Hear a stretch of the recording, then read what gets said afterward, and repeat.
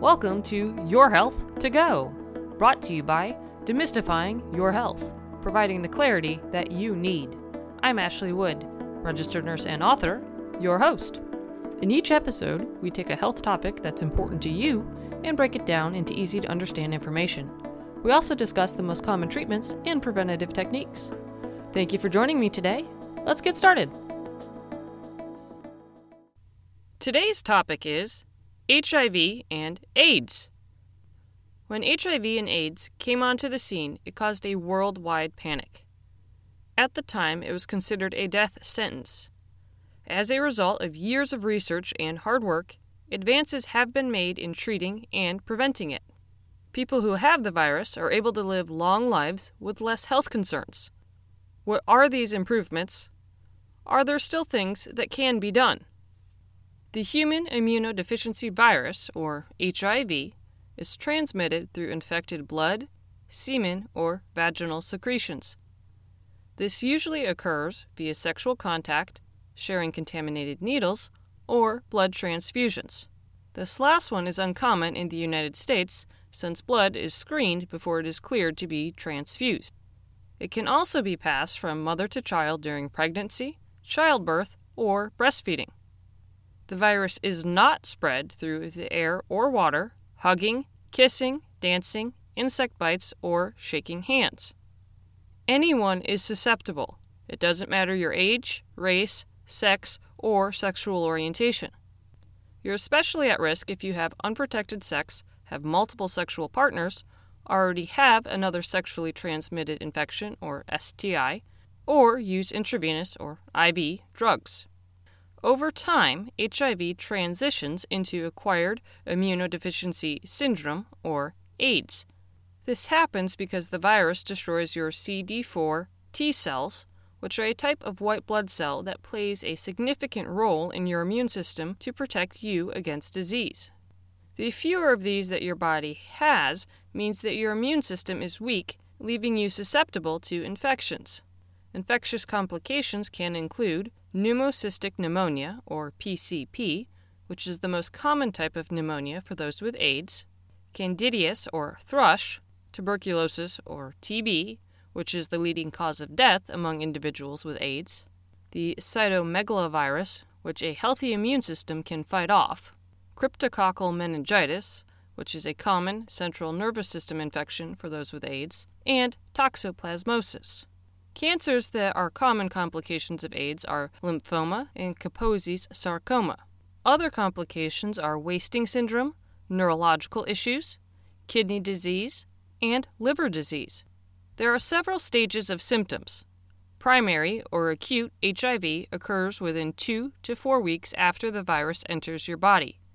It can last for a few weeks and often includes fever, headache, muscle aches, joint pain, rash, sore throat or mouth sores, swollen lymph nodes, especially in the neck, diarrhea, weight loss, cough, and night sweats. Since these symptoms are common to many illnesses, like the flu, it is easy to misinterpret the cause. For some individuals, the symptoms are mild enough that they don't even notice them. However, the amount of virus in your bloodstream, or the viral load, is exceptionally high during this period, meaning that you can easily spread the virus to others. The next stage is clinical latent infection, or chronic HIV. During this phase, HIV is still in your body, but most people don't have any symptoms. This period can last for several years, and the person isn't as infectious as they were during the acute stage. As the virus persists in destroying your immune system's cells, you might have mild infections or chronic symptoms like fever, fatigue, swollen lymph nodes.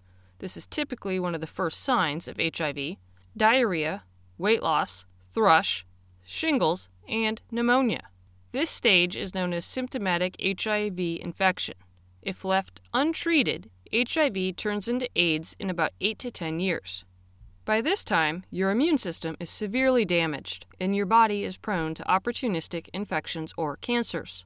Symptoms of these complications are often sweats, chills, recurring fever, chronic diarrhea, swollen lymph nodes, persistent white spots or unusual lesions on your tongue or in your mouth, persistent or unexplained fatigue, weakness, weight loss, and skin bumps or rash. Although there isn't a cure, today's treatments help prevent the progression of HIV to AIDS. To select the right treatment, your doctor will need to stage your disease. This is done via several tests. The first is your CD4 T cell count. Even if you don't have symptoms, your infection can progress to AIDS if your level drops below 200. The second test is the viral load or HIV RNA. This measures how much virus is in your blood. The goal of treatment is to have an undetectable viral load. The final test is to see if your strain of HIV is resistant to any medications, because this will help your doctor determine which ones to prescribe. Your doctor might also consider testing for any complications if there are additional symptoms. The medicines used to treat HIV and AIDS are called antiretroviral therapy or ART. Regardless of your stage or complications, you should be started on it. ART usually involves taking a combination of 3 or more medications from several different classes of drugs. This is done to maximize suppression of the virus in the blood while taking into account individual drug resistance and trying to avoid creating new drug-resistant strains of HIV. Often, 2 drugs from one class and a third drug from a different category are used. Many of them are combined into a single pill that's taken once a day. There are 5 different classes. Non-nucleoside reverse transcriptase inhibitors, or NNRTIs, turn off the protein needed by HIV to make copies of itself. Nucleoside or nucleotide reverse transcriptase inhibitors, NRTIs, provide faulty versions of the building blocks that HIV uses to duplicate itself. Protease inhibitors, or PIs, inactivate HIV protease, a different protein that HIV has that also promotes making replicas of itself. Integrase inhibitors disable a protein, integrase, that HIV uses to insert its genetic material into CD4 T cells. Entry, or fusion inhibitors, block the entry of HIV into CD4 T cells. For ART to be effective and keep you healthy, you must take it as prescribed without missing or skipping any doses. This will help to keep your viral load undetectable, your immune system strong, decrease your chances of having complications, and reduce the odds of transmitting the virus to others. However, the therapy can be challenging to follow. It can cause side effects such as nausea, vomiting, diarrhea, heart disease, kidney or liver damage, weakened bones, abnormal cholesterol levels, high blood sugar, sleep problems, and cognitive or emotional problems. If you have any of these issues, don't stop taking your medication. Instead, talk to your doctor and they'll help you find a solution. It's also vital to let your doctor know about any other medical conditions that you have and medications that you're taking. Besides following ART, there are other things you can do to help stay healthy. The most important is to eat a diet that is rich in fresh fruits and vegetables, whole grains, and lean proteins. Not only will this keep you healthy, it'll give you more energy and support your immune system.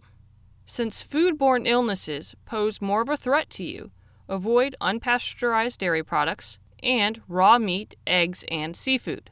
It's essential to get any vaccinations recommended by your doctor to prevent opportunistic infections such as flu, pneumonia, HPV, hepatitis A, and hepatitis B. Keep in mind, vaccines that contain live viruses aren't safe due to your weakened immune system. Since animals can carry parasites, be sure to wash your hands thoroughly after handling pets or their food and waste.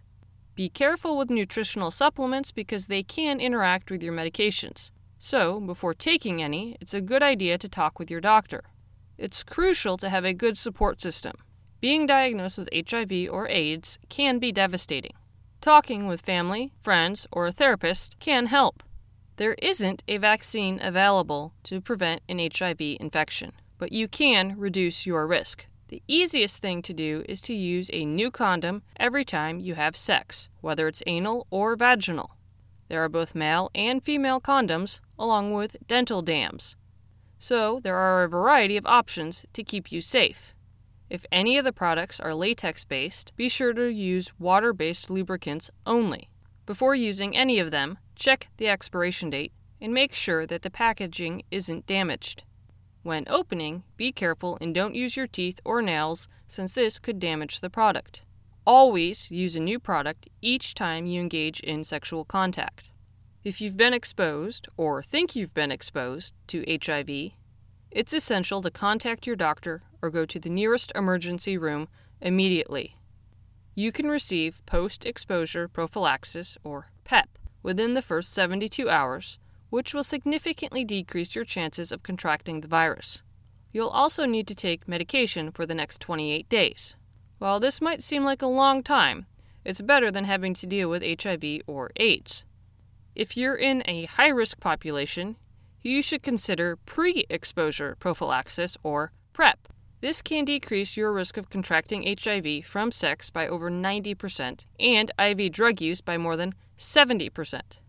You can only receive the medication if you don't already have HIV, which means that you must be tested before you start taking it and every 3 months while on it. Keep in mind that the medicine must be taken every day to be effective, and it doesn't prevent other STIs.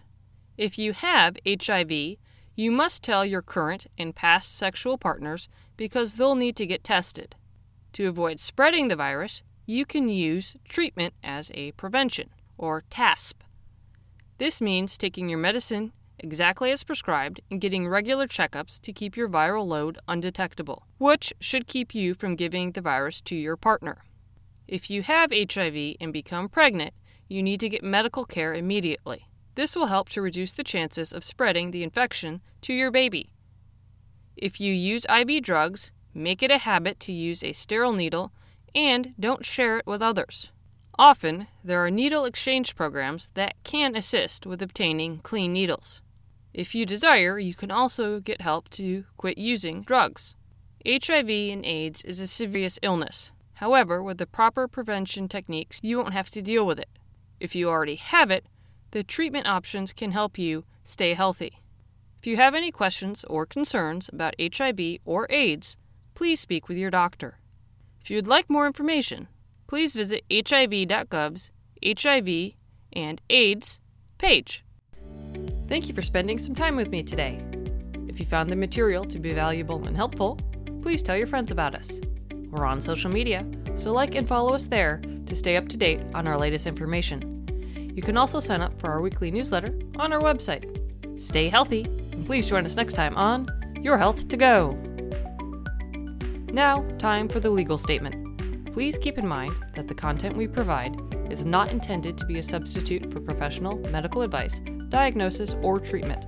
Always seek the advice of your physician or other qualified competent health provider with any questions you may have regarding a medical condition. Never disregard professional medical advice or delay in seeking it because of something you have heard on Your Health to Go or seen on the Demystifying Your Health site.